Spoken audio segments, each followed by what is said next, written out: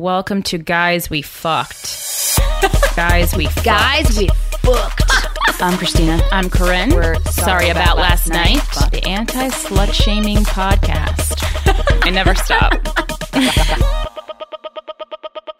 Yo, what up, fuckers? Welcome to another episode of Guys We Fucked. It's the anti-slut shaming podcast. I'm Corinne. I'm Christina. And thank you so much to our sponsor for today's episode. It's Skin Condoms. That's SKYN. We've been wearing and giving out skin condoms for like the whole 4 years we've been doing this podcast. They've been a big supporter of us. If you're having fun, consensual sex, put a condom on. Wrap it up. It's a great idea.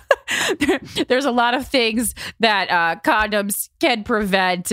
They're for everybody and every sexual preference. So just remember that everyone needs a condom. I feel like that should be like a song, like everyone needs a condom. Your sex life is about to get more intimate. Skin condoms are made from a revolutionary polyisoprene material called Skin Feel. It's softer and more comfortable than traditional latex while allowing for better heat transfer, which is always nice. You don't need a cold body part inside you. So true. So both you and your partner get a natural feel full of sensitivity for a more connected sexual experience. Skin condoms are completely safe for anyone with a latex allergy, and they're just as safe as latex condoms. They offer the same level of protection against pregnancy and STIs. And now you guys can use code 15SKINFEB. Wow. Like February, for 15% off the Skin Selection 24-pack on Amazon. So you're getting it for cheap on Amazon, and then you're getting an additional 15% off for February, which is Valentine's Day. Enjoy, guys. Damn. It'll be fun. I use skin condoms all the damn time. I used skin condom last night. Oh, suck it. Come see us live, Virginia Beach, February 22nd. We're going to be at the Funny Bone. That is a town that I grew up in. I fucking love Virginia Beach. Come out. It's going to be a very fun night. For tickets, go to sorryboutlastnightcomedy.com/tours. And for all the other dates, because we're going to be in a bunch of other places. We got Denver. We got Portland. We got, I don't fucking know. Winnipeg. A lot of other places. Oh, yeah. Mm-hmm. Oh, my God. And if you want more cartoon voices in your life, you probably do, right? Because, yeah, whatever. Maybe It's You is an album that Joseph Vesey and I created, original songs and sketches. It's available right now on iTunes and Google Play for $10. Go live your life and buy it. And if you're in New York, Nacho Bitches is on Friday, February 23rd at New York Comedy Club, co-hosted by myself and a special co-host. We're going to have a sick lineup that night. It's 11:15 p.m. New York Comedy Club is 24th Street and 2nd Avenue. And as always, use code NACHO for $12 tickets. This is a 16 and up show. Very rarely do shows with that young of an age limit. Obviously, you have to be 21 to drink. Don't be a fool. Don't be a fool. But 16 and up, you can come and enjoy the show, which is neat. Yeah, super neat. And then the next day, also neat, fucking Glamour Post is happening in New York City in the West Village at Zinc Bar, hosted by myself and Wendy Starling. Saturday the 24th at 7:30 p.m. Tickets are $15. You got to be 21 though. And the link for the tickets is in the description of this very podcast episode that you are listening to. Speaking of this very podcast episode, FabFitFun. FabFitFun is a seasonal subscription box for busy women to discover brands and products for a life well lived. More than just a beauty sample box, FabFitFun delivers a mix of full-size fashion, beauty, home, fitness, and wellness products to your door 4 times a year for just $49.99 a box.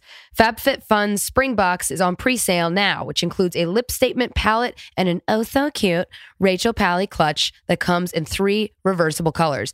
It's true. I own both of those things currently, and they're really fucking cool. I really love box subscriptions, and this is my favorite one because it introduces me to brands I would have never thought of or to buy, and products I never would have thought to buy, and everything that comes in the box I fucking love. And it's like Christmas every time you get it. It's very exciting.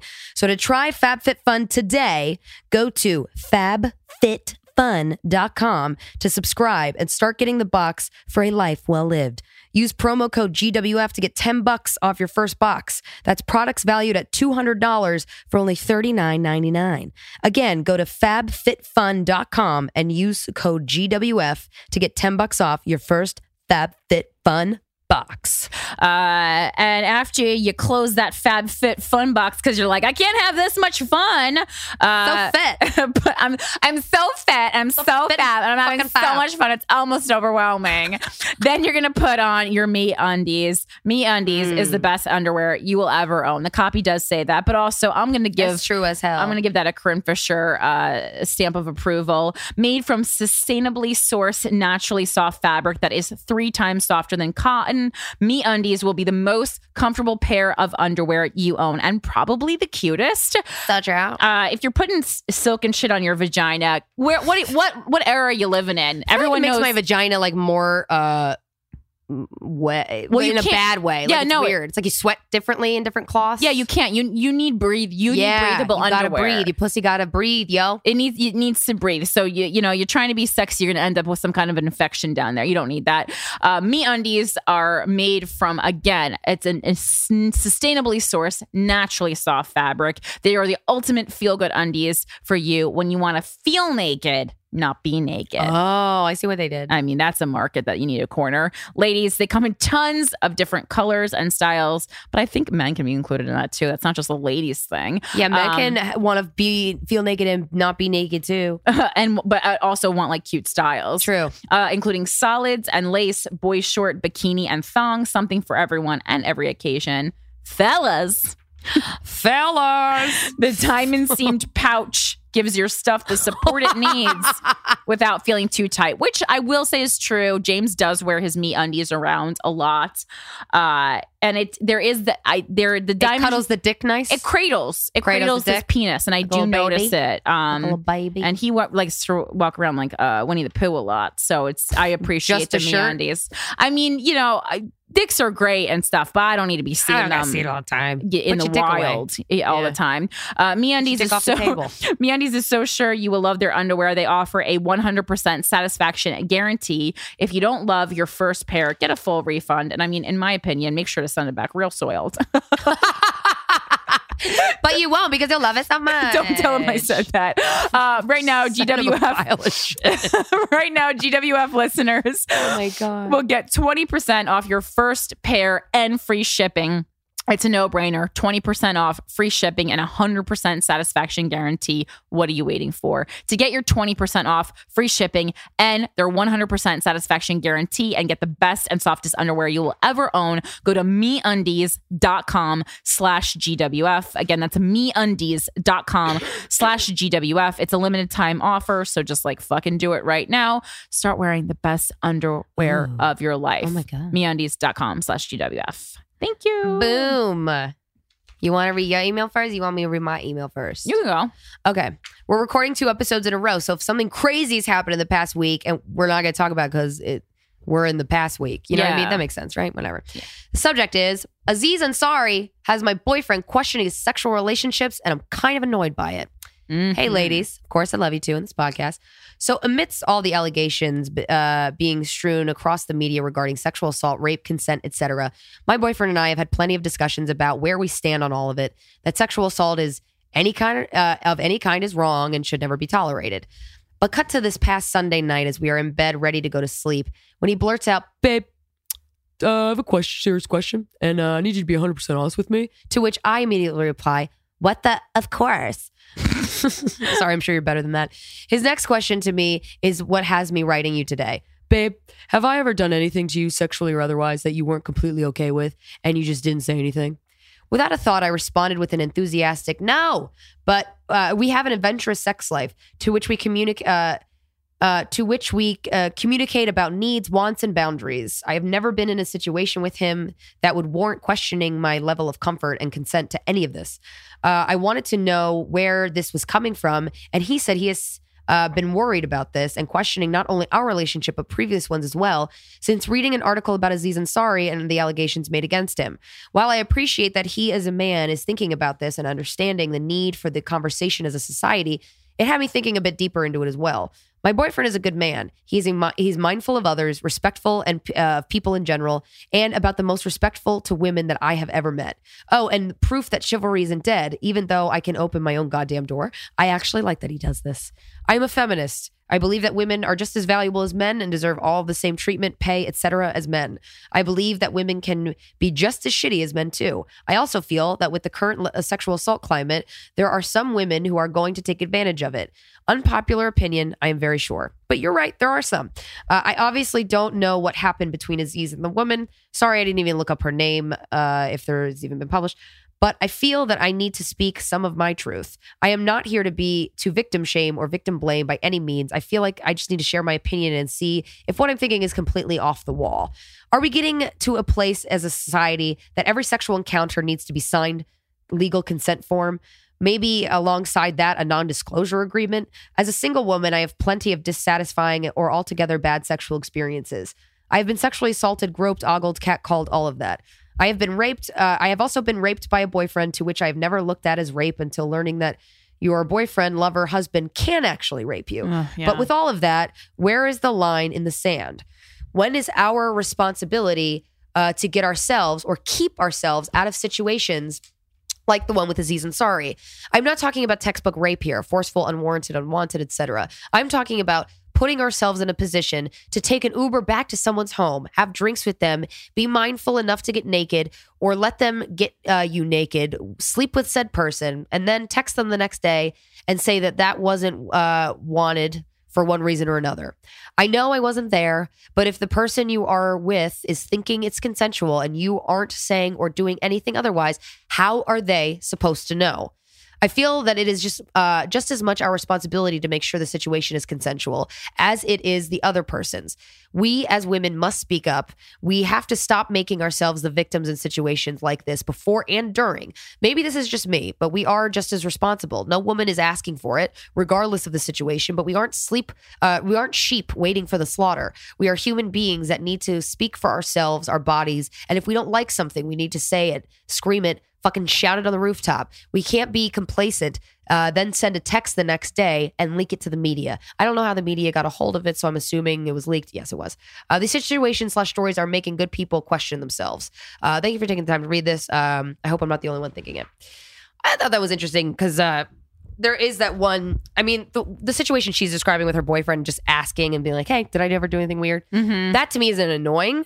But some guys I've witnessed be very annoying about it. Well, I was gonna say, they go the opposite direction. Like, yeah. I'm just going to look at her and she's going to accuse me of rape. Go fuck yourself. You know that's not true. We're not idiots. Fuck you.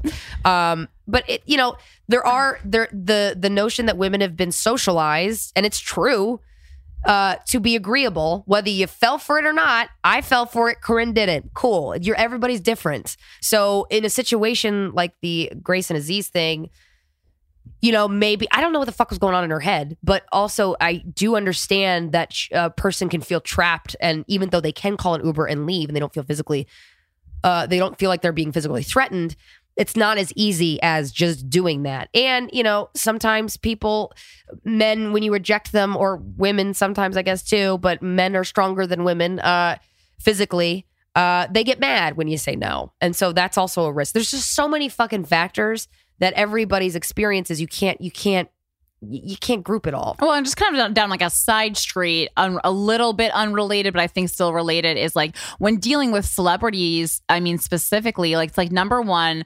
a celebrity in real life is not the person that they portray in movies or on TV. So don't expect them to be that. Yeah. And celebrities, even though they are this kind of elevated human form, are still humans and are still, can be nervous, unsure of themselves, dorky, not smooth, not how to do anything, bad in bed, gross human beings. I mean, they can be all of these things no matter what they are. And this is, again, not putting like we talked about this at length, so you guys know our feelings on these seasons.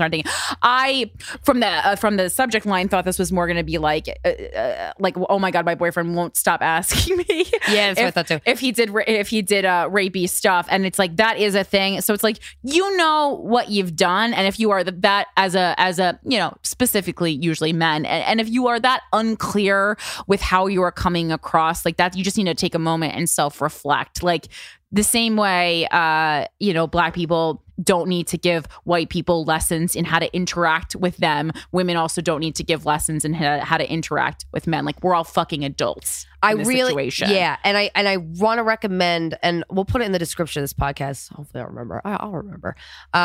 There is an article on theweek.com by Lily Loughborough. It's called The Female Price of Male Pleasure. And I'm just going to read like the first 2 paragraphs. I recommend highly every single person listening to this read it. You're going to get a lot. She articulates the issue perfectly. She says, the world is disturbingly comfortable with the fact that women sometimes leave a sexual encounter in tears. When Babe.net published the synonymous woman's account of a difficult encounter with Aziz Ansari that made her cry, the internet exploded with takes arguing that #MeToo movement has finally gone too far. Grace, the 23-year-old woman, was not an employee of Ansari's, meaning there were no workplace dynamics. Her repeated objections and pleas that they slow down were all well and good, but they did not square with the fact that she eventually gave Ansari oral sex. Finally, crucially, she was free to leave. Why didn't she just get out of there as soon as she felt comfortable? Many people explicitly or implicitly asked. It's a rich question, and there are plenty of possible answers. But if you're asking in good faith, if you really want to think through why someone might have acted as she did, the most important one is this. Women are encultured to be uncomfortable most of the time and to ignore their discomfort. This article goes on for long, and it's very smart, and you should read it. Yeah, I read that article after you recommended reading it. And I thought it was interesting because I think the article is very strong. I thought actually the weakest part of the article was that she brought the Ansari thing into it at all, because to me, the most interesting part by a landslide was when she was the surveys of men and women and how they defined what bad sex, and how so often bad sex to women is sex that is actually physically or emotionally uncomfortable, where bad sex to men is just like, I didn't come, or it wasn't easy. Yeah. And like, and that to me was something that is not talked about enough, and is so true. It's like, I've never even had a conversation with any of my male friends, and I've had very in-depth sexual conversations with my male friends, have a lot of both gay and straight male friends who I talk with things very openly. And I don't remember any instance of them saying something was actually physically uncomfortable. I mean, James told me about someone vomiting on his dick, but other than that, like, that's just gross. That's not actually causing you, I don't think that caused him any mental duress. He didn't keep going with the sex in pain. Right. Yeah. And the amount of time when I read that part, you're right. I'm glad you pointed that out, because it's been a while since I read the article. Yeah. That when I got to that part, I realized how many times recently, and I was masturbating in the hotel the other day, and I was telling you about this. Oh, yeah. The pain, I have pain sometimes right after sex, and I don't think I've ever talked about it on the podcast, which is so fucked up. Like, that's such a clear example of like, whatever. I host a popular sex podcast. How I have not talked about that is kind of fucking dumb. Right. And that I had a similar pain after I masturbated, and it felt like the insides of my intestines were sticking to my abdominal wall. I don't know how to describe it. I had surgery. The doctor found nothing. She said, I'm fine, but like, I'm obviously not fucking fine. And I just kind of ignored it. And then when I read that article, I'm like, fuck. Yeah, I just totally disregard my physical pain. And I've had sex with Steven before where I'm in that physical pain, but I just don't acknowowledge it. See, I always don't stop even give him a cue. Sex when I'm in pain, because like the minute it stops being pleasurable for me, especially with a long-term boyfriend. I mean, I can think of like one instance where I was like, this isn't great, but where I just let it go, because it was like a friend, and I was like, this is not even like worth the conversation. It was more of just like, sometimes you do things for friends, but like, even that, it's like, why are we having sex that's not like the point of sex, unless you are trying to make a baby, is like for human, for a deeper connection with someone, and then also pleasure. Just physical pleasure. And but I mean that seasickness that I mentioned a lot that I have, I mean, that's what that is. Right? There's like a nausea, and I mean, every now and again, it does feel like, I mean, I know it's not, but it does feel like the dick is like coming up and like poking like the back of my stomach near my belly button. Yeah. So like anytime I get that feeling, I'm like, we gotta stop, because like this doesn't feel good. I'm like, we can do something else. We can do fingers or mouths or something, but like, I am not going to continue with penis and vagina intercourse if it is painful for me. Anytime, really, especially at 32 in a long-term relationship. Like, just no. Yeah. Like, fucking close the garbage, James. Yeah. Sorry, and that's a personal thing that's going on right now. Please close the goddamn garbage. Put a weight on it. Put a book on it. It's not that hard. Just put a fucking book on it. Yeah, the amount of times that I have endured pain during sex with Steven, who would have, of course, stopped immediately if I said, hey, I'm in pain. He would have. He doesn't give a shit. Like, he doesn't want me to do that. So, I don't know.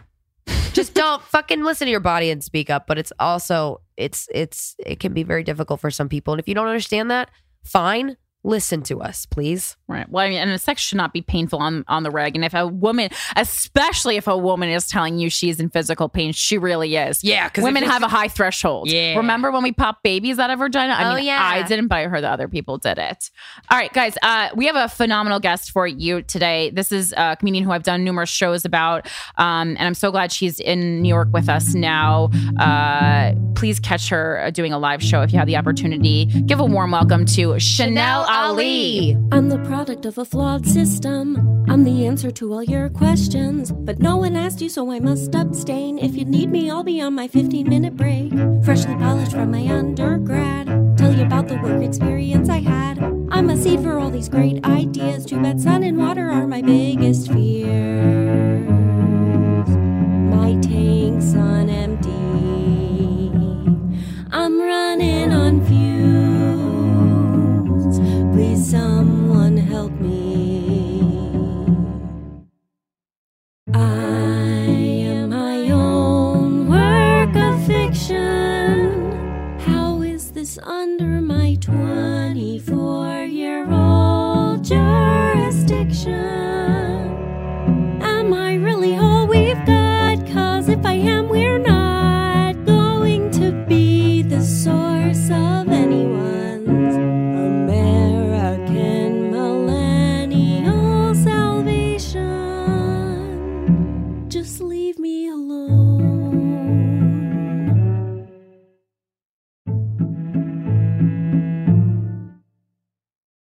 I look good in all my grown-up clothes. Got a briefcase and a freshly brown nose. I know all the terminology to disguise my incompetency. Don't be distracted by my fresh young face. I assure you I don't know my place. Rising earlier and running late. Don't know how much longer I can fake it. Let's stop working. We're trying too hard, and it's not working. Okay, we are here with Chanel Ali. How you doing? Hey guys. Hi. Thank you so much for having me. Of course. Thanks for being here. You have a very calm energy. I like this. This is good. We've had a lot of good energies in here today. So Yeah, we're doing which a I bunch- needed. Are you okay? I'm always okay, but always not okay. You know, that's the life of a comedian. How are I you, believe. Chanel? I'm doing pretty good right Yeah? now. Right now, I'm doing pretty good. For the moment, it is temporary. Today is good. I try to take it day by day. Just I'm sure as you do. Yeah. Right. Yeah. You know? gotta. That's funny you say I have a calm energy. I'm always like encouraging comedians to take deep breaths Are you? all the time. I'm always like, hey, when's the last time you like were quiet and just like took a couple big deep breaths? And they're always like years. Really? It's been years since I just focused on my breath for a few moments. Cause like we just, You're in just your own head. stockpile it, just try to keep moving. Yeah. Well, that's why I like running because you actually, you have to breathe, otherwise you'll die. Totally. It's So very, true. very important. So true about It's like a running. meditative practice. Yeah. Mhm. I know. That's why I do like it's so painful, but it's like the only time I have quiet time to think to myself because it's so much talking in this business, so much people talking like at you, Oh my gosh. not yeah. with you, just at you. Yeah. That's a lot.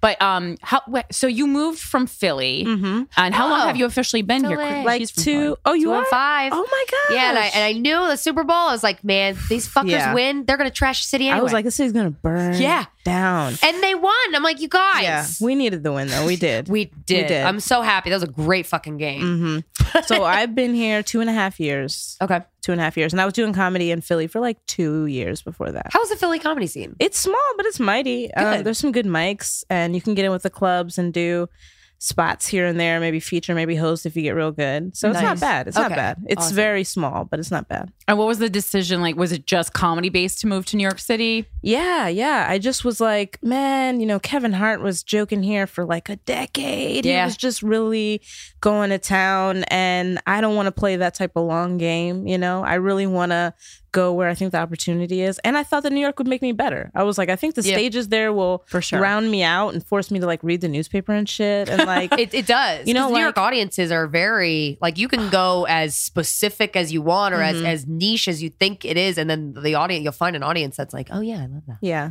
And Brooklyn, I feel like they challenge you a lot to like be in the know.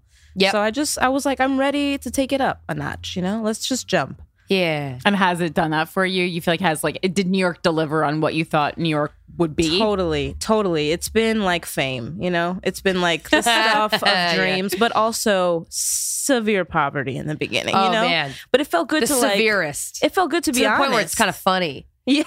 Like it's sometimes because you're like, I can't even afford a subway ride. Yeah, I This was is- stealing. And then I gotta walk. I would just steal toilet stealing. paper from work or from like a Starbucks bathroom. Yeah. Like you do what you do. When I first moved up here, I moved into an Airbnb for a couple of weeks. I just paid it up for a couple of weeks so that I could look for a place. Yeah. Yeah. And I was just stealing. I was just taking stuff. I was like, what is this conditioner? It's mine. I'm Yeah. taking this. I no one's feel gonna like miss it. toiletries, like, Yeah. is it really sealing? I How don't do really they? feel that bad. Yeah, how do they know you didn't just need a ton of shampoo that day? I know. You invited me into your home. Yeah, I You mean, it's said that I a could crazy stay. idea. Yeah. I knew what I was doing. So you were at an Airbnb where it was you just had your own room, Mhm. and how many other roommates were there? A bunch. It was A like bunch, yeah, oh. because I remember like reading a lot and feeling like, oh, I should be in like Williamsburg. I should be in that area. That's where all the good comedy is happening. And so I just picked a place that was like reasonable and in the Williamsburg area. Were you specifically interested in the alt comedy scene or just kind of like a progressive thinking I had literally gone to the Knitting Factory once. Uh-huh. And this is when Hannibal was running it. We used to go every week. It was amazing. We used to right? go when it was free, and it was Beautiful. Because you saw- I lived walking distance You from saw some of there. the best Oh my fucking God. comedy there. You still do. I mean, it's still a great show. It is I haven't been still in a great while, show. but It is, but it really inspired me, as I'm sure it did you guys. Yeah. And I was just like, man, I want to be over here. yeah. I want to be where this is And happening. Hannibal was a comic who's just so Yeah. fucking funny, and he's so calmly himself, and he just takes these turns that you don't expect, and I Yeah. really love that about him. So yeah, Especially when he was hosting in Brooklyn. Like Yeah, he yeah. was prime Hannibal, really not censoring himself. Well, it feels Yeah. like it feels that it's a beautiful part of comedy where you feel like you're watching something you're not supposed to be watching. So like you're sneaky. really like you were invited to this cool underground thing and only a couple of us know about it and Yeah. don't tell anyone else and only cool people are like it was Yeah. a very special time. It was. And with the big windows, people were walking by like, what's going on in there? People are just giggling. If you don't know, you don't know. you can't just walk in here. Yeah, absolutely. yeah, it did feel like this like secret society, but like like laughing in a room full of people you don't know. Like during those times when Hannibal was hosting the knitting, it's magical. It was Ugh. incredible. I'm glad you brought that up. So I want to, I mean, obviously this is a sexuality podcast, but you have such an interesting, like you had an interesting childhood that I only have heard about in little snippets. I mean, I had heard you speak on stage about like growing up in the foster care system. Yeah, And yeah. then I know you just started a podcast, about being orphans. Yes, I don't know. orphan. I'm like, I don't know like what words are okay to say anymore. I didn't know Oh if like my orphan gosh, was like yeah. prostitute or it's just like an old word that people aren't using. Right. Is that still the Because it sounds word? old timey, right? Yeah, I sounds used to like think- Annie. Yeah. Like I'm probably gonna Right. clean your chimney. Right. Right. But it's totally not. As Okay. a child, like a child chimney. The cleaner. UN has a definition of an orphan, and Uh-huh. an orphan is a person who has lost one or more parents via death or abandonment. Oh, one or one. more. So a lot of people So a lot of motherfuckers is are orphans. literally orphans, are Oh. considered orphans by the UN definition, and Yeah. don't realize it. Oh, so I we didn't know talk to that. people that are partially orphaned or Partially a orphaned. quarterly You're partial. orphan, like they text you or email Yeah. you. yeah, Like there's dad shows various- up once a year. And like Shalewa, we asked Shalewa, she was one of our first guests. She recently became an orphan. Yes, yeah. So to be an adult and lose both of your parents, you're a new orphan at an adult age. And I mean, what a mind fuck. It is all of crazy, it is right? a mind fuck. It's but so like, crazy. Damn. Yeah, so it's daddyless issues, and we talk to people about like how did they get by? Like what tools did you use to parent yourself? Because that's what we do instinctively when we don't have someone there to provide that support. We develop methods to parent ourselves. Yeah. I mean, and it's kind of a great skill to have, especially in comedy, where you kind of just are thrown in and you're on your own, and you're Yeah. like, I just need to not drown. Like there's no manual really. No, there You know? isn't. So did you ever know your biological parents? Yeah, Or? I lived with my mom till I was 2. Okay. And I got taken away from her. I didn't know who my father was. His name wasn't on my birth certificate. Oh, wow. I got taken wow. away from her, and then she had visitation for like the next few years. But then I was living with my grandmother. Got taken away from her. Was it your mom's mom? My mom's mom Okay. got taken away from her. Do you know why? They were. It was genuinely the '80s when people were just smoking crack in Philly and Camden, yeah. and that's just Yeah, what they were Camden, doing. yeah. That's just Yeah. what they were doing, and they just got caught up in the tail end when it's like obviously they weren't on the streets. They were, paying their rent and holding down jobs, but they were smoking crack, in the Casually smoking evening. crack. They were casually smoking crack. Definitely not taking care of their kids. Yeah. Just definitely not doing that. Okay. So I got taken away from them, and then Glad someone came by and was like, "Oh, she's smoking crack. Chanel, come with us." It was the craziest thing. I mean, is- like, do you like second hand crack smoke? Is that like a thing? I hope not. I was like, think I didn't so. know if there was like any doctor Yeah. pulled you aside ever and was like, nah. I doubt it. All But right. Still, you're probably not doing a great It's job. not, of keeping it's a not household, great. Yeah. But Probably my- not gonna have like a full fridge or like Right. a clean room. Or just not going to be on the up and up. Yeah. You're just rolling through life. And my grandmother was like really abusive. She was just like Oh, really? all of the bad things, like throwing me up against stuff. Just at 2? at 3, I would lived with her Holy between shit. 2 and 6. So I got taken away from my mom, put with my grandmother because she was Fuck. obviously the only other person. Right. And she's just as fucked up, if not worse. And my grandmother was this like Jersey Italian woman, and I'm like her first black grandchild. And she's suddenly straddled with this child, and then my little brother is born. Oh, okay, so your mom's white or She's half white. half white? Okay. Yeah. So, okay. it was just a lot of different things that I think made it hard for her to be a good grandmother. I mean, the crack is one thing. Yeah, that was a part Crack's of not it. helping it. But she was also like, oh, my daughter is strung out. Her kids got taken away. She had a son that was in jail. Just like Okay. everything was swirling. And also, she was slapping us around a lot. So Damn. I went to the doctor one day, and the doctor he just read her up and down. I'm sure we were a spectacle, but he knew instantly, like, oh, this lady's fucking these kids up. Like, this is all fucked up. So Yeah. I went to school the next day, and these people in suits told me to get in a car, and we're like, Oh, we're going to go geez. get your things, and you don't have to live with your grandmother anymore. How did you feel when they told you that? It felt Relief? like I might pass out. It felt like my legs were going numb, In a good or a because- bad way, or a in scare? a both way, in Okay. like a relief of, oh my God, someone has done their due diligence and maybe we have a chance, because at 5 and 6, I had settled into the idea that we're probably not going to survive this, like Fuck, at my that mom young is not age. getting it together. I don't know who my dad is. My grandmother is doing all types of crazy things. We're probably not going to make it out of this. And then my newborn brother was instantly taken from her and put into the care of my grandmother as well. So I remember being relieved, but also scared for her because, you're 7, you don't really understand like what's going to happen. Yeah. So Yeah. I remember thinking, like, in my child reasoning, oh, if they could just tell her you can't do that anymore, then Yeah. maybe we'll be okay. Like, if they could just like pull her to the side and say, hey, like you can't really do all that stuff. cut that it you out can with the do. crack. Maybe, no throwing people. keep the bills Yeah. paid, like whatever. But yeah, What a pure child. Like, that's just I such know. a... If you tell them not to do the bad things, then just they won't. stop doing that shit. Because other Yeah. times she was nice, she was fun, Right. So then we were in the system, and I like lived with my teacher for a while. I lived with Whoa. like, That's neighbors. weird.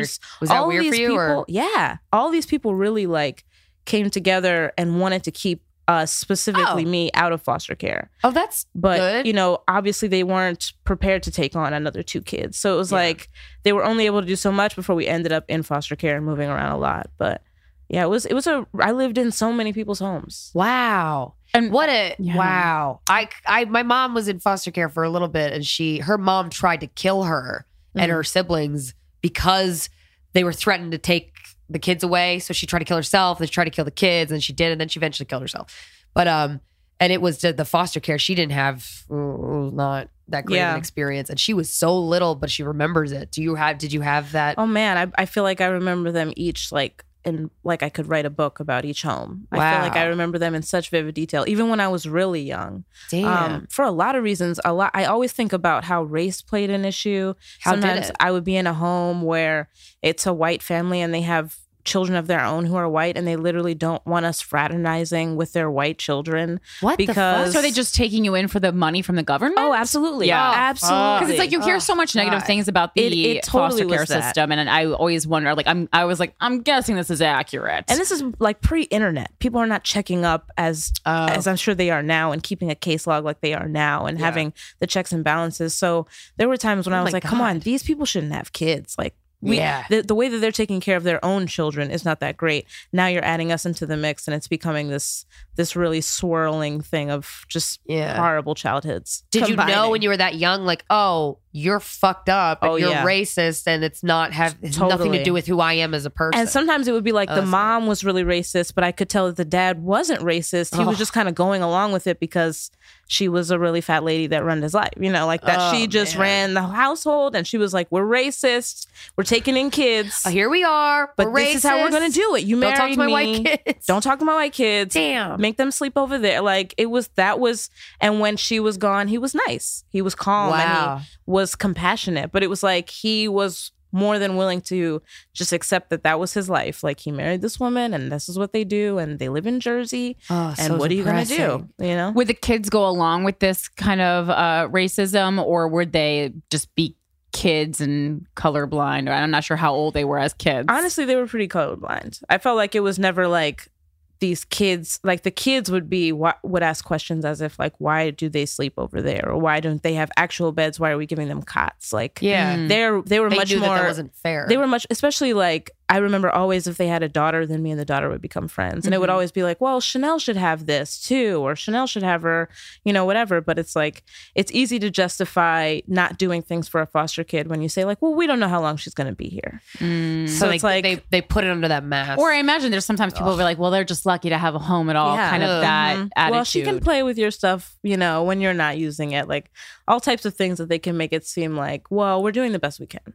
And when they're placing foster children in homes, I mean, do they account for race at all? I mean, like, I know this is a different example, but like for Big Brothers Big Sisters program, for instance, like I worked on that, and they really wanted to place people with people who of the same race, so that you could have kind of an older person in your life who really like looked like you on the outside, and they felt that was important. Yeah. Did they at all try that, or not that I know of? I'm actually curious, like nowadays, how much research they do and like what their methods are, because it definitely felt like who had space at the time. It felt like we moved when this home was getting crowded, or these people were deciding that they didn't want to have as many kids. Like, we just went where there was space. And how up until what age were you going from? Until you were 18? Until I was 18, but I lived with like distant relatives in between if they had space. Nice. But yeah, definitely. I remember thinking of like 18 as like the get out of jail card. You know? Like, once I get there, I'll be able to figure it out. I'll be able to, you know, I remember being super focused on college and just like powering through high school and just being so driven about that specific goal. Like, you have to go start your life and be an accountable adult so that you can help your brother, so that you can, you know. Damn, you parented yourself really well. Yeah, I was gonna say, where did that even come from? Oh man, I mean, I definitely did a couple bouts of therapy. I definitely spoke to professionals within provided by the government I remember when I was in 5th grade, I told my teacher. I just told my teacher, I was like, yeah, you know, life is just heavy, and I need to talk to somebody. Like, you know, I'm taking care of this baby. You have like a very like deep artist spirit. It seemed like that kind of.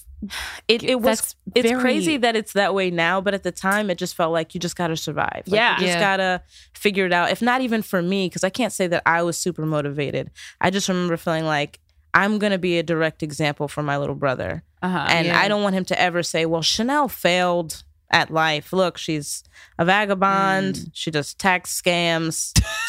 Like, whatever it is. Right. She just bailed out. You know, like whatever it is she's doing. Yeah. I could do that too and just not try hard. I was like, I'm going to try as hard as possible so that he can never have an excuse about not even giving his best. Yeah. So it's like you've already gone through motherhood. Totally. Yeah. That's why I know I'm not ready for kids anytime soon. I'm still exhausted from raising that Yeah, you kid. already did it. I'm tired. How old's your brother now? 22. Okay. And he's Yeah. doing well. Yeah, he's doing well. He's in college. He had a good person raising him. Yeah, I honestly worry about him way more than I should. Because you know what, like you wake up in the middle of the night, you want to text him a paragraph about like credit card limits. Like just Yeah. you just want to like, warn him. FYI, I know probably have told you this. And every time I do that and like kind of, I don't want to say spaz on him, but freak out on him a little bit. He's always like, oh, I know. I actually was reading about that. And I had, you know, like he's even a better version of me so that he's better like But suited. it makes sense because then you really did have that is reflective of like the parent-child Yeah. relationship. I Yeah. mean, that's why I can't even be a parent because I would just be worried sick all the time. Like Yeah. I couldn't even function. I do worry. I do. But he's doing good. So when you turned 18, you just was on that day. Did they say, well, leave? Were you at a foster house? Yeah, I was living with a distant relative at the time. Oh, okay. So you didn't have to leave. Yeah, I didn't have to leave right away, but I definitely wanted to. I wanted to Yeah. like go get started right away. And so yeah, I like bought a plane ticket. I moved to Philly. I went to Temple. Why Philly? Just I- for well, school or? Yeah, well, I liked, obviously I was like from that area, so I always liked the city. Mhm. And I just had this idea of like being Sex in the City and just Yeah. going to college in a city. And I just Yeah. wanted to, I was like, it sounds good. It sounds like a good school and I just want to go there. Yeah. I really don't remember having like a ton of specific ideas about who I was going to be or what I was going to do. I was just like, I'm going to start over here. How did you learn about sex? Oh man, a lot of movies, Okay. tons of movies. I feel like I spent a lot of time like in front of a TV when no one was around. Okay. Like So I no felt one's a lot of monitoring. so a lot of like people just not being home and me exploring HBO. And in sex. an overcrowded house, like a TV does often do so much parenting on its own. Totally, like you know, real sex Yeah. all day. Yeah. The Playhouse all day. Yeah. Just really studying like who are these women and why are they doing this, you know? But I was deathly afraid of like pregnancy when I was like in my adolescence. I feel like I was a slow starter because I was like, man, my mom and my dad were totally not ready for me. They were Right. totally Oh, not yeah. ready. I'm not trying to make that same mistake. This thing is like a ticking time bomb. Just Your don't. womb? Yeah, I was like worried that my womb would just get too close to a guy and maybe I'd be like, oh, I contracted pregnancy. Damn. Yeah. Fear is a very powerful emotion. so it kept me like good. I was a good girl for a long time, but you know. Not even like a finger anywhere. Or? Oh yeah, definitely. Okay. Just know anything. Penetrative I'm not trying sex. to. I'm not trying to make a baby, but Yeah. I got like my first boyfriend when I was like 16, and still I was like, oh, we really got to take it slow, bro. Like I'm not trying to make a baby out here. But then after that, I think I was pretty normal. Yeah. I was like, oh, it's cool. You can just like make sure you don't make a baby. Okay. Yeah. Condoms, birth Okay. control, all that stuff. You know, because remember watching that movie Kids. Yeah. Oh, yeah. And just being like scared to hell. Like, yeah. Well, that movie will scare the shit out of you if you watch it young, especially. and then like when my mom was like trying to get clean, going with her to like NA meetings. oh, and wow, you would go with her. Yeah, watching Oh, people man. like share in those meetings and talk about like sex and like literally how they got AIDS or they contracted HIV and now have AIDS, and then watching them deteriorate. So I remember from a young age Oh, being yeah. like, Wow. oh, that's a real thing that's out there. You have to be Yeah. so careful. So I was like really careful. Wow. For a in long in a time. way that, do you think it limited you, or it was a healthy amount of careful? I think so. Yeah. I think I was like, oh, sex with a condom is pretty solid, right? Yeah. It's just, it can't get that much better, right? Yeah. And then I was like, oh, no, there's a big difference. And it's not something that you can justify with logic and conversation, Well, that's you know? like a metaphysical thing almost. It's like a. But even like when you're like genuinely in love with someone, I just feel like there's such a big difference yeah. in a lovemaking session if you're Yeah. wrapping it up still. I gotta say, I'm still wrapping it up because I'm off birth control, but I've been with Yeah. my boyfriend for 7 years, and I do like it when we like do raw dog, but it's very rare, and because he's very paranoid about the pregnancy thing, Mm. and yeah, I don't know, it's just as good. Maybe Maybe that's what I tell myself though. we to talk just about this. I was like, appreciate what I got. like, I agree with you. I mean, Okay. I was going to say, I need someone else to. No, I 100% agree with you. I just don't like to talk about it too much for the kids, you know, all the 12-year-olds listening. But the little baby. but you know, because that's like, you know, that's only if I'm in a committed relationship, obviously, because then otherwise I don't want to have a baby with someone I don't know. Totally. so true. I mean, that's the main thing, because I do also still at 32 have a intense fear of pregnancy. Same. Maybe even worse when you're 30s, because then you're like, well, I guess that it now I gotta lame to get an abortion. I gotta keep it, or just decide that I'm not having kids. I feel like that's the 32-year-old decision, because it's hard to justify a one mistake and done. Yeah, at this age, it's hard to justify. But we can still right? make mistakes. you can still make Forever. mistakes. I think it's just like, like, oh, you're like it's just like You're gonna everything's force yourself to own up rotting to it. in there, and you're Yeah. just, even though it's not. I mean, you can, in this day and age, you can have a baby, well, like 40, 42 Totally. max, Yeah. maybe. I don't know. Definitely 40. Depends how things are going. It's like, what's your health insurance like? Yeah, you're just having a conversation with yourself. Well, no, I don't have any. So, so like, throughout the foster care system, did any of the moms ever have any kind of talk about you, or like, what's your getting your first period? Like, who man. who the the fuck tampon helps you with that? I remember that home that I was living in. I got my period. I remember going to my neighbor because she was a mom. Which home were you in? The one with the white kids? They separated you? No, this was a biracial family actually. Okay. But I remember like they hadn't been home in a while. Like they weren't. I wasn't seeing them very often. Went on vacation? They were just living their lives. They were just not checking in on So us. I mean, it's like living in an Really? Airbnb. It seems. Sometimes it was. Sometimes they were Damn. very busy, and they just knew that if there was food in the house, they could just not be home. Oh God. So Okay. I remember going to the neighbor. It was like a mom of 3, and I remember she was a military woman, always really, really nice to me. And I just was like, "Hey, there's blood." You literally knocked on Oh the my door. God. Yeah. I was just like, "Hey, there's blood." I don't know. I think it's probably that thing. But I also remember That is being such kind a of chill reaction to getting a I period. remember being kind of coy because I knew what it was, but I Okay. also didn't want to get in the conversation of how I knew because I felt like, I don't know, I had read a book. I don't know. Yeah. I felt like I had read a book about, I remember reading like The Color Purple Oh. and seeing her like define what her period was like. And I was like, that sounds fucking horrible, you know? Yeah. Damn. So, Very dramatic. but yeah, she like took me to the store and bought me some pads. And then, Aw. yeah, she was like, she checked on me. Like, how's it going? You know? And I was Oh, like, it's good someone was. Yeah. Damn. But I remember from a young age always feeling comfortable like asking someone for help if I really needed it. That's awesome because I feel like that so many people live their lives never allowing themselves to be comfortable asking for help, which is because I was going to ask, like, who did you lean on? Because you were the rock for your brother. Yeah. The families didn't seem to really give a shit or be around. I felt like I kind of had like a rotating list of people in my life, like a good teacher or, maybe if I was on drill team, a good coach. So I just I kept people in my life if I felt like they were influencing me in a positive way and just allowed me to talk to them about things. Like, does this person let me lean on them? Can I really talk to them about what's really happening? You might be the most mentally stable person I've ever met in my life. Oh, it's mostly weed. It's like a lot. I That's the don't want you calmness. I don't want you getting too hype thinking I'm out here zen all the time. Like Okay. life is stressful, but It's so stressful. I'm totally committed to moving forward. Mm-hmm. Yeah, I'm and that's super- important. And that we talk about that on my podcast all the time. Like that's all these orphans have one thing in common, and that's their ability to keep moving forward. Yeah. And that's human spirit and strength. Yeah. And either it's a choice to go lean into it or not. So that's great. That's Are you fucking in awesome. any groups where like you talk to other orphans? Like I have this like online thing. I love online groups. Yeah. And so I'm not, but I should be because I am curious. Like sometimes people will ask me like, well, are you like other orphans? And I'm like, I don't know. I don't really hang out with that many, I don't think. right. But I don't know. They should be. They should have some meetups. Yeah. I would Orphans meet up. Yeah. That's a good website. Coin it. That would be, yes. I like that. Huh. And now, and then like you got into Temple. Temple's a great school. Yeah. I imagine you were moving from different school systems a lot, or were you moving within the same school system? Sometimes, like I lived in a lot of cities in New Jersey. Mm-hmm. So sometimes I was okay. able to like just transfer to something that was on the outskirts. But Did you yeah. ever live in Union? No, I didn't. Oh, okay. That's where I'm from. I was Is just that curious. North It's like Jersey? it's middle. It's middle to north. It's right like 35 minutes with no traffic from the city. Oh, okay. But I was like, oh, maybe you.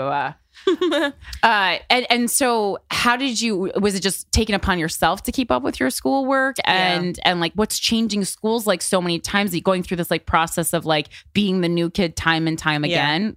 That was challenging. I think I for a long time kept to myself for a while. Mm-hmm. But I will say that there were a lot of programs that helped me specifically because of my situation. I remember being in a program in junior high that was called something Reach or something like that. And they used to meet with us, I would say every month, and go over the A through G requirements, which are the classes you need to take to get into college. Yeah. So they drilled us with that information. Like they That's would good take to us hear. all the time. And it was specifically, I remember the other kids that used to meet with us in that group were like, their parents were divorced and someone was like out of the home, something where they felt they had a disadvantage.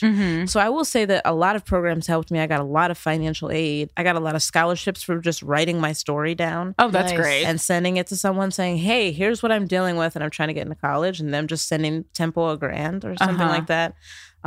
So yeah, there were a lot of really good resources that helped me be proactive so that I was a little more prepared to just jump out into adulthood. That's fucking rad. So how is sex and dating for you now? Like, It's When chill. we look- yeah. It's chill, but I always say it's hard as a comedian. Like, don't you think so? because the hours are, the hours. you got it. Dating comedians, that's why dating comedians make sense. Totally. Because they get it. They're not going to be like, well, you're never around. Like, Yeah. there's no question there. It's hard for me to imagine not dating someone who's in entertainment in some way. Yeah. Just because they totally understand what's happening. Like if you look at the calendar and it's like, oh, there's 30 days on this calendar. I'm going to be sleeping somewhere else 14 days out of this month. Right. Yeah. And then these other nights that I'm actually here in the city, I have 10 shows. So it's like, Yeah, you're So out I'll till see midnight. ya You next- know, the earliest. So I think when I first started, it was like once I started going on tour, I was immediately getting caught up. Just Yeah. trying to date someone at home casually and then going on tour and just like meeting someone and thinking, oh, maybe I could just also date this person. Do you get know? road booty? Because like I feel like just like Road booty. yeah, being like I hate even like Road saying ass. female comic because I hate separating, but like that is the one thing where it's like I feel like female comedians like No just- dick after the show. no Yeah. anything after the show. I can't say the guys Maybe are a like, high. yo, you trying to like get it in, but they're like, yo, I want to take you out. What? They're like, yo, I want to take you out. Like, I want to. That's When's awesome. the next time you're around? I would like to take you out. And sometimes it's Wow. hard, like when they really proposition you in a way that sounds super genuine, like, oh no, I've like researched you and I knew that you Oh were my coming, God. and then I met you. Wow. And now I really want to take you out. And it's like, They put so much can't, work you know? into it. yeah. And I remember one I've time researched Has that you. happened multiple times? more than once. Yeah. Damn. Mhm. See, this is something about you. Yeah. Yeah, you have You're like- a unique person. Because there seems to be this pattern in your story of these of just people kind of like there's- attracting these people are good. like it's Yeah. like Seems- this it's like you're realizing you are unique or special and just giving you that little bit extra. Yeah. I can say it's like a dopeness recognizing dopeness sometimes. Yeah. right? Very interesting. That's great. Because it's usually someone who's like pretty dope. I'm like, damn, you want to go? You want to go out? Like Shit. you've made all this dope stuff already. You want to hang out with me? But I remember going to Chicago and doing a show like earlier in my career and staying out in Chicago for a while, meeting a guy at a show, and then by happenstance meeting him at a house party, Oh, like with some whoa. people that I knew, and then being like, oh, he really wants to go out. Like he really propositioned me. Let's just go out. And so the guy that I was dating back home was a musician, and he was traveling as well. And he just Were you guys shows up. exclusive? The musician? We were pretty exclusive. We weren't like boyfriend and girlfriend, but we were headed there. texting, Very obviously headed texting there. all day. You're Okay. in my life. You know what's happening. Yeah. So I was definitely being sneaky, trying to go on a date. Yeah. And he texted me and was like, guess what? I'm in Chicago too. And I was like, oh no. And I was like actively on a date with another guy that I had just met in Chicago. And so I thought I could be slick about it and was like, well, let's just meet for a drink. Like, where are you? And he was like, oh, I'm at this bar. I told the guy to drop me off near the bar. I'm like, just drop me off around the corner and I'll walk Yeah. around. Yeah. I just tell him an address. And we get there and he's like, oh, there's a bar around the corner I really like. I'm going to stop in there and No. go to the bathroom. Oh. And I'm like, great. You know what, though? You can't even park over here. It's real crazy. You should go park over there. I'm going to run inside because I got to pee too. So it was like literally trying to juggle with these two guys that I've now brought from two different cities Yeah. to the same bar. And Wow. now I'm trying to juggle to get one in and out from the bathroom so that I can Like have a Mrs. drink. Doubtfire. It was, I remember faking a phone call in front of the bathroom, like telling the guy, like, you should go. I'm on the phone with my manager. Like, you should get out of here. And I was like, who are Getting you? a role, whatever. It's Who fine. are you? What have you become?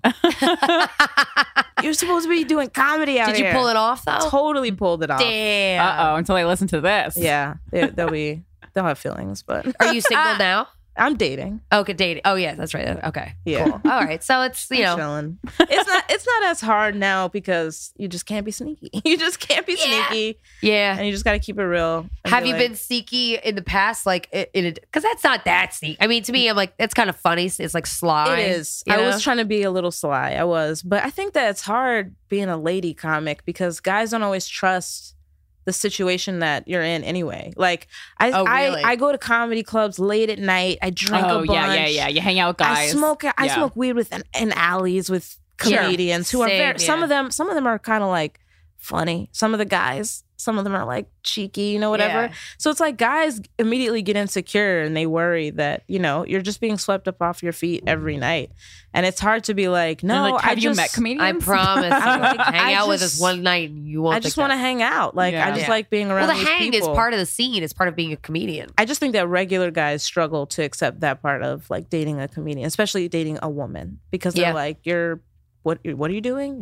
You're standing behind this comedy club at 2 a.m. Yeah. with these guys. You guys are just talking. Come on, get out of here. Yeah. Oh, Yeah. so you've had trouble getting Yeah, other just guys, trying to be like- regular people. I Yeah, understand. just trying to be like, this is what I remember one time dating a guy and then meeting Jill Scott's band. Mhm. Oh, whoa. Like meeting her band at my show. And then Damn. them. They came to your show? Yeah, they Holy just so shit. happened to come to the show. Oh. And they were like, "You're amazing! Like you were so great. Let's go hang out." So I brought them back to my house, Oh my God. and I'm like drinking with Jill Scott's band. It's so Damn. chill. That's such And a the guy- dream. Yeah. The guy that I'm dating at the time, like he hears the commotion from upstairs.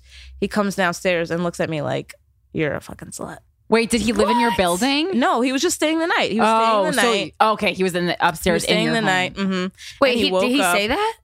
Yeah, well, no, but he looked at me like that, and I remember him yeah, asking 'cause me, you know. Yeah, Yeah. just like when they give you that up and down, like, ugh, you're dirty. to Yeah, me the now. judgy fucking. Yes, Oh, and I was God, like, that's come so on, like we're disappointing. just smoking and like chilling, Jill like Scott's band.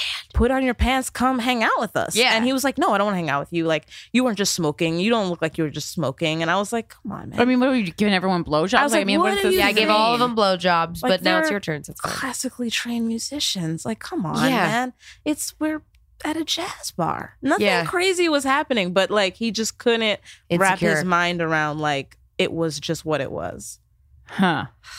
And now I bet you he probably wants to hang out with Jill Scott's band, and he can't. He probably would love to. He never can't. knew. Did he ever know that was yeah, Jill Scott's band?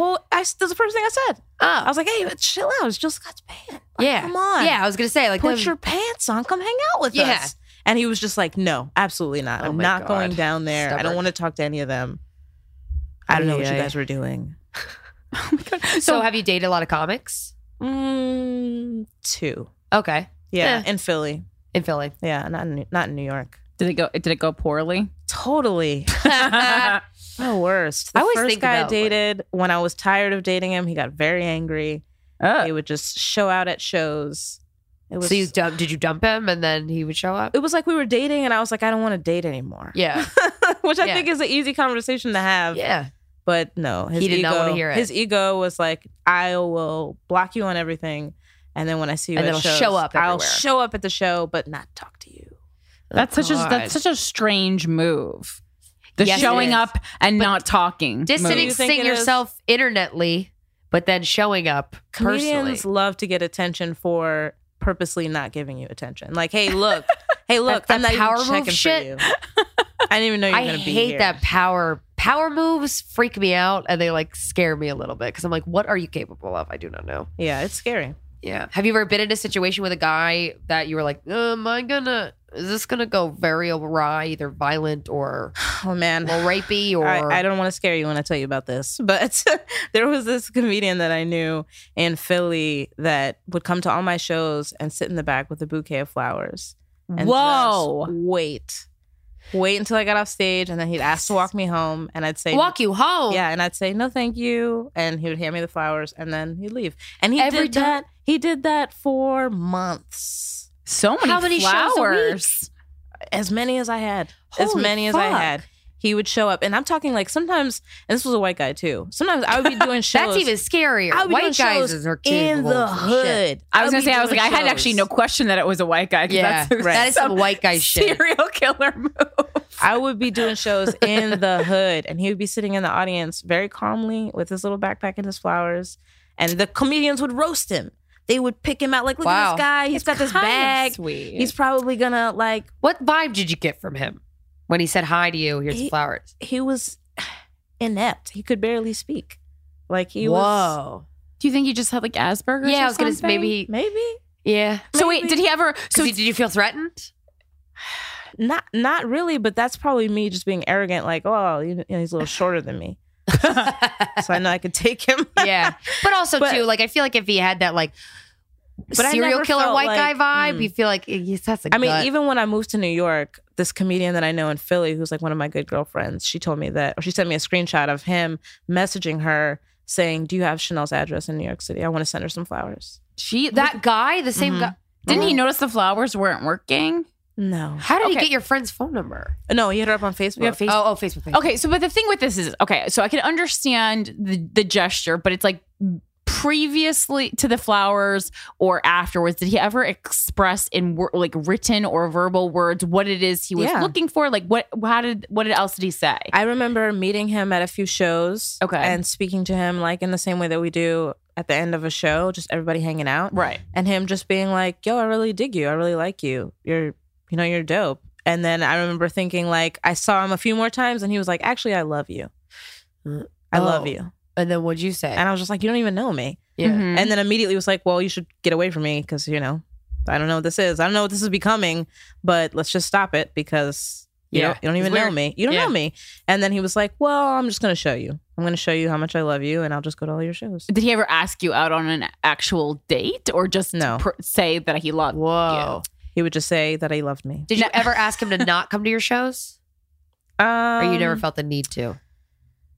I'm sure I did, but Or I it's probably like- didn't say it as heavy-handedly. Okay. I remember the one time that I was heavy-handedly. I remember he messaged me on Facebook something like probably nice, probably not anything too crazy. And I remember writing him back and being like, "You got to stop hitting me up like we're friends." Right. Because we're not friends. Yeah. And he screenshotted that and he put it on Instagram, and like everybody in Whoa. the Philly scene obviously saw it. And I was like, come on, man. Like that was the first time I saw him kind of like act out, that I was Yeah. like, oh, no. Yeah, Like, not I'm cool. really going to Cross the block you line. on everything. Like, I know it was just like a fan thing before and you weren't really whatevering, but now it's ugly and I don't want any parts. But people must have understood that like he was the one acting erratically. Totally. Correct. Okay. Totally. Oh, yeah. But I do think that some people in the scene didn't take it seriously when I would say like, hey, this guy kind of makes me uncomfortable. Like, Well, don't womanhood. maybe- Yeah. Because in a they're like, wait, nutshell. why? Mhm. That's so weird. And I remember people being like, well, you walked into the show and we were talking to him. And when you walked in, he started acting really weird. Like we couldn't understand what was happening. He just was like looking at you a lot and being really weird. And I was like, yeah. So why do you keep booking us together then? Yeah. You saw that it's weird thing. It's a weird thing that he's doing. So like, don't book him on this show. Yeah. Huh. Damn. And when was the last time you had contact with him? Honestly, probably before I moved. I haven't heard from okay. him since. Other Good. than the last that I heard was that he had asked my friend for my address. Mhm. And that she was like, no. Scary. But do you post where you're doing shows and stuff? Like, I mean, I do. Totally. That's why he knew. You have to. My yeah. website has my shows all the Yeah. time. Yeah. A guy could come to a anybody show. could, yeah. You know. We always think about I that. know, Well, always. on the But podcast, like, I was like, whatever. if you want to murder us, this is Yeah. where we'll be. I mean, I'll be it's there not. from 7:30 to 9:30. Yeah, it's not a I'll be a little secret. intoxicated. No, it's just like, yeah. I have to keep my wits about me regardless. But definitely that guy gave me. Yeah, I that had is to really strange, man. put my foot down and be like, no, this is unacceptable. You're not going to have any contact with me at all. Did he take that? Yeah. I mean, I haven't heard from him. After telling him that day when he posted that screenshot, after being like, come on, bro, like this is Yeah, that's a fucking line to cross. crazy. Now Yeah. this is crazy because I wasn't even being mean. Yeah. I was just being like, come on, stop hitting me up. Like, Yeah. we're not friends. And I was just like, no, because if this is how you're going to start acting, I know you're only going to get more angry. Yeah. This is the I'll true just- colors you're showing me this early? Yeah. Damn. I got like supreme survivor skills, I think. You really do. I'm Yeah. glad he stopped. Leaving you the fuck alone. Yeah. Oh my God. Have you ever had to use the survivor skills in any other way as it relates to relationships or sex or dating?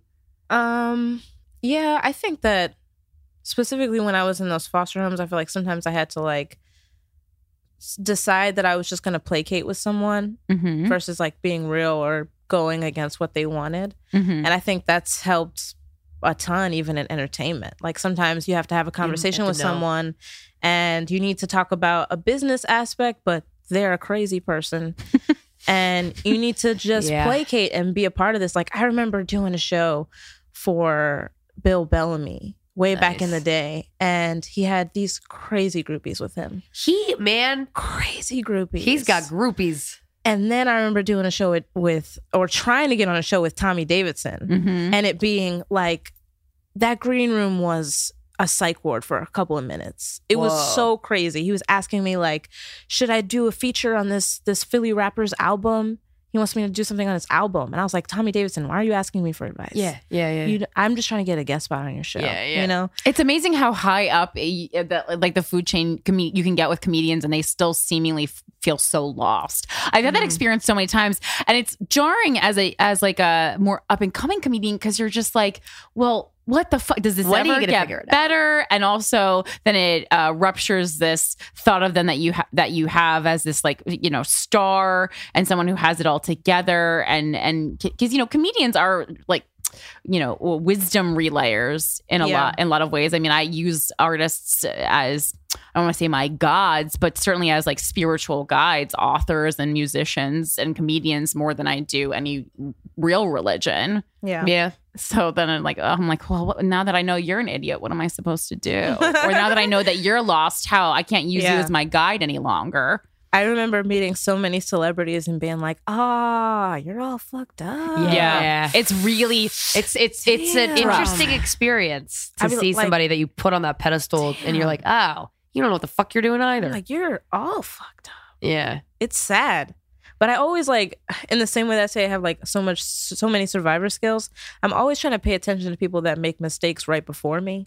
You know? Yeah, that's smart. Even with comedy, like when I'm watching someone on stage make a mistake and I'm thinking, that's, you know, I'm happy that I'm paying attention now because I don't want to make the same mistake. Yeah. But also in like just being in entertainment, like watching people blast a relationship all over Instagram or talk about it a bunch in their jokes and then lose that person and then talk about that a bunch in their jokes. Like so they're just living for material. The cycles, and I'm like, okay, this is good that I get to watch some of these things. So that I don't have you ever talked about? Sometimes it works out. Yeah. Have you ever talked to us about a significant other on stage and it not go well? No. Okay, that's good. It's been hilarious. Yeah. Meaning every time I've not done going well because the person's feelings were hurt. Oh yeah, not totally. like going over well with the totally. I used to have this joke about. I think it was a joke about if I ever met Drake, how I would like fuck him real crazy. Like I would ruin his career because I would break his heart. And then he would make a really sad album. And every time guys would listen to it, they would cry. And when I was working out that you joke, would ruin Drake. Just ruin him. With and then pussy. he would produce this amazing art. So it's like a sacrifice. Yeah. It's me sacrificing. Let me just go break him off real quick so that we can have this art.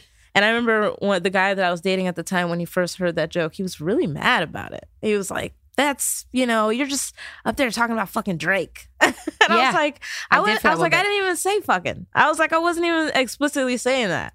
I was just saying I would break his heart. You're assuming that I would fuck the shit out of him, which I would. Yeah. But I'm not saying that's also that. true. That's was just not the specified. joke. I'm just joking. I never understand when like a real human being you're dating and that you know is mad over like a celebrity that you don't know and hypothetically being in love with or fucking them. Like it truly makes you might meet Drake. No though. sense.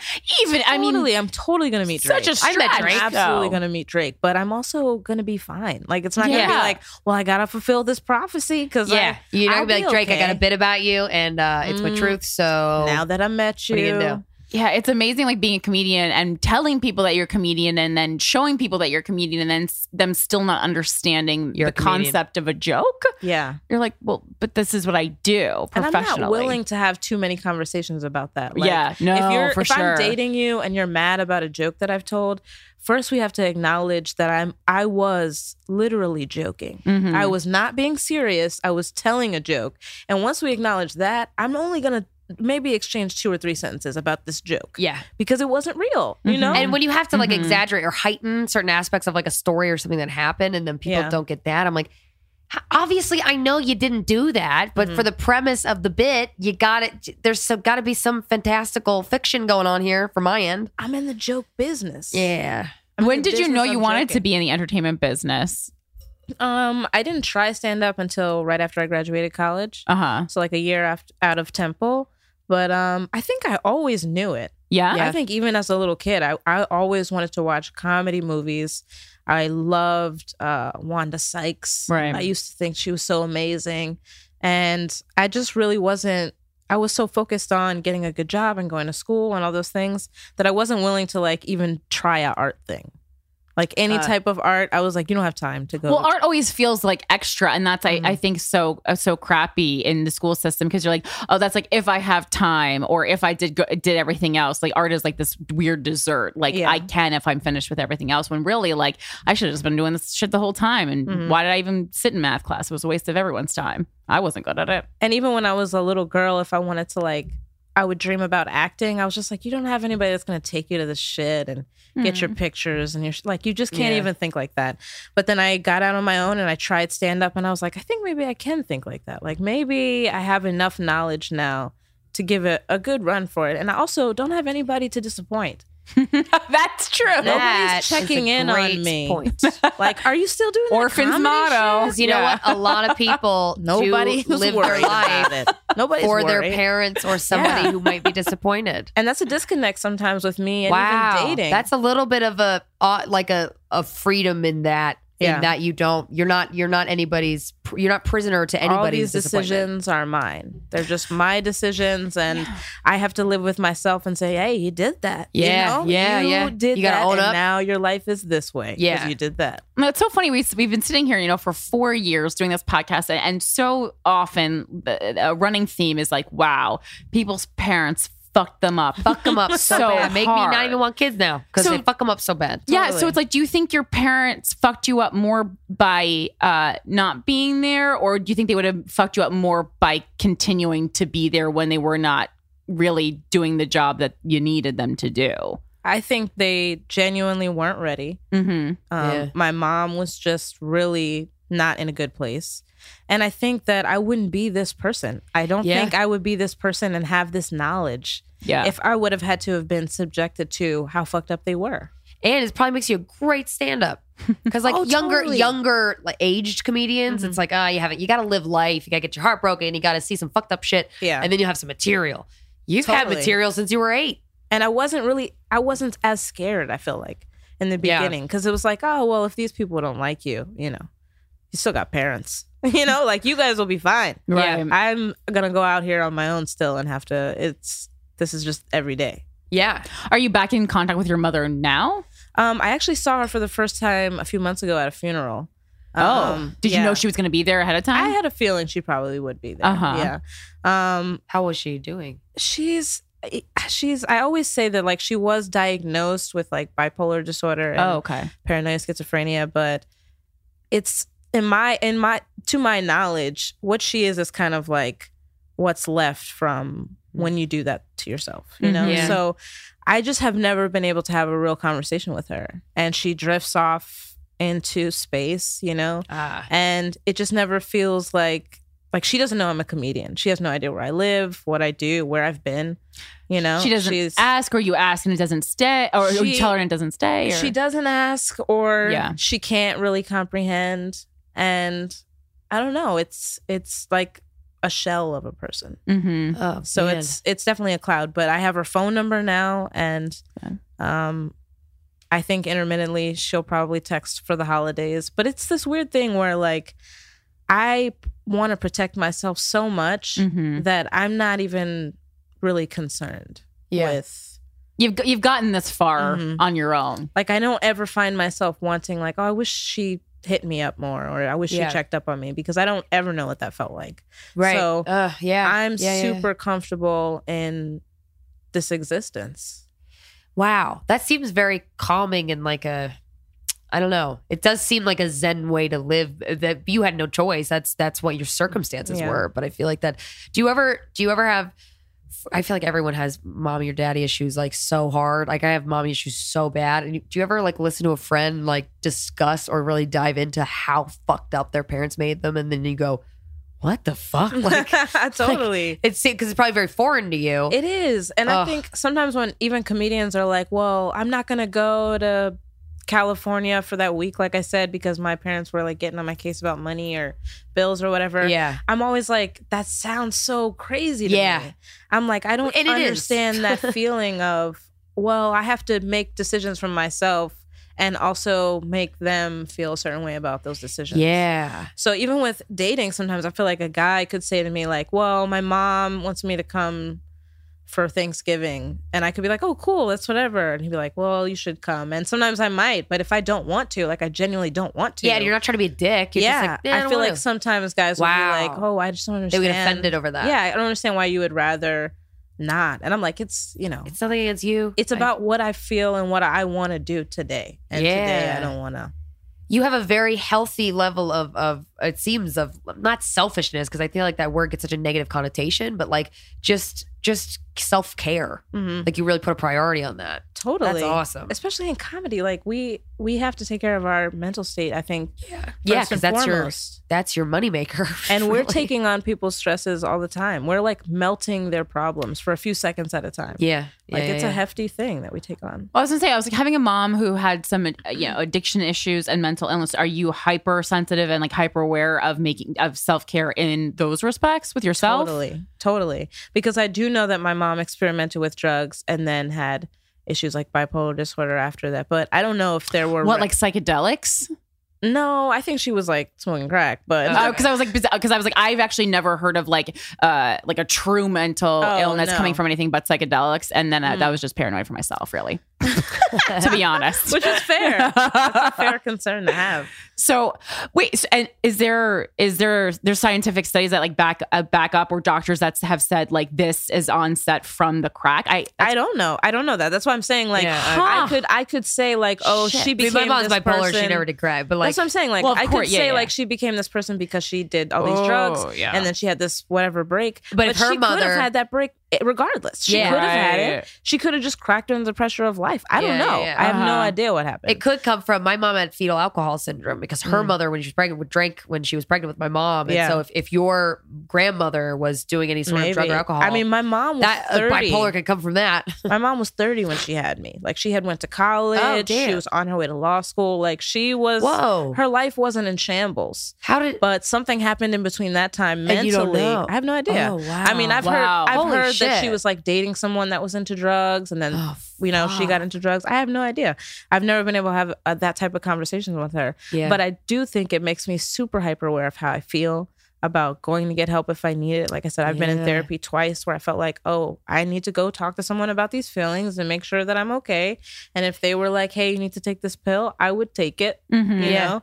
But I do feel hyper aware about that. I want to take care of my brain so badly. Yeah. It's interesting to me that people like, I'm noticing it just through talking to you and how you look at the world and your experiences. Like people really do learn to please their parents, or they learn like based off of little instances when you're a kid and like dad looks at you weird when you're like, oh, I guess I did something wrong, and they make you doubt, but you never had anybody make you doubt yourself. Not too much, really. Wow. Yeah. Dang. Well, because parents are kind of like a low level God when you're young in a way. Yeah. Like they're these two kind of like pillars of perfection that you later find out are not pillars of perfection, and then it just fucks you up. Like Santa. So bad. Yeah. Yeah. I feel like I've had to like defend myself even on podcasts before as being like, well, you don't have parents, like I get to even have people have made a joke like, well, something's wrong with you, nobody loved you.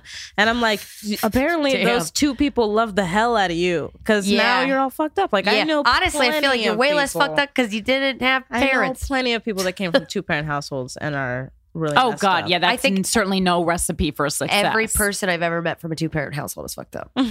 She's like, or any person ever like that is that kind of fucked up. And it's like it just casts a shadow on it. Like it's so hard to break free from that mental state of like I need to worry about what they're thinking and I need to dictate my decisions and how I speak. And I love that so you that guys mommy doesn't get mad. That's so interesting. I love that you guys are getting on board with this like Orphans Unite shit. Yeah, dude, I love it. Yeah.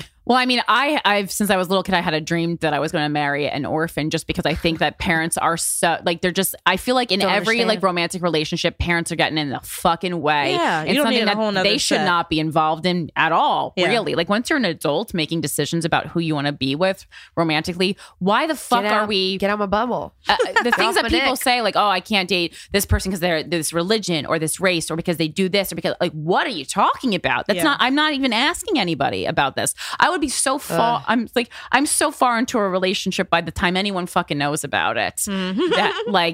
No feedback. I don't need a Yeah. Yelp review on my life. Like, get out of my face. I have no patience for that. There's no way I could date anyone and have to deal with their family more than I want to. Right. And then Yeah, for me, I like bet. when anyone Damn. says like, oh, something, when I hear too much about like mom or dad or parents, that's a really big alarm in my head. Like, this is not something I can be a part of. That's not okay. Like, I just can't imagine, like, you should be, you're your own person. And if you're not making, or even people who like care a lot about what their friends think to like a weird level. Yeah. I've had that before. And it's just like, oh, you're not your own person. What are you doing? You're just a Not gonna be baby. around that. Like, how do you Bye. need, I don't understand how you need help deciding like who you want to be with as an yeah, adult. you know. It's very strange Yeah. to me. Figure it out yourself. And that's no hard matter- work, though. No matter like if you're asking your mom or your dad or whoever for advice, you're never really being totally truthful with them about what you did.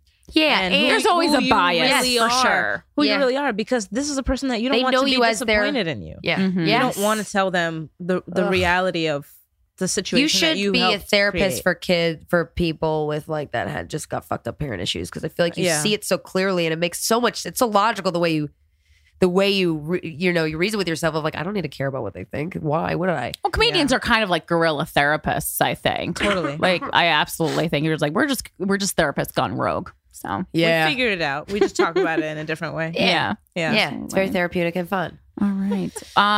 Well, I think we're gonna wrap up, but where can we find you performing? You do shows. Where you got Yes. shows? Hopefully that guy with the flowers is not Hopefully listening. he's chilling. Hopefully you're chilling Hopefully in forgot. Philly, not in New York. You can check out my website at chanelali.com. I always have all my upcoming shows, and you can follow me on Twitter and Instagram at Chanel__Ali. That's Chanel like the perfume, 2 underscores, Ali like Muhammad. Awesome. Perfect. Thank you. You've perfected the Very the promo. polished. I loved it. All right, guys. This has been Guys We Fucked, the Anti-Slut Shaming Podcast. We'll talk to you next Friday. I finally came home with everyone around, calm inside again, clearer from one day to next, beautiful things surround, love in my state of mind, finally calm inside, memories full, but I am here and now. I settle down, my friends, goodbye to what's been, hello to what will come, clearer from one day to next, beautiful.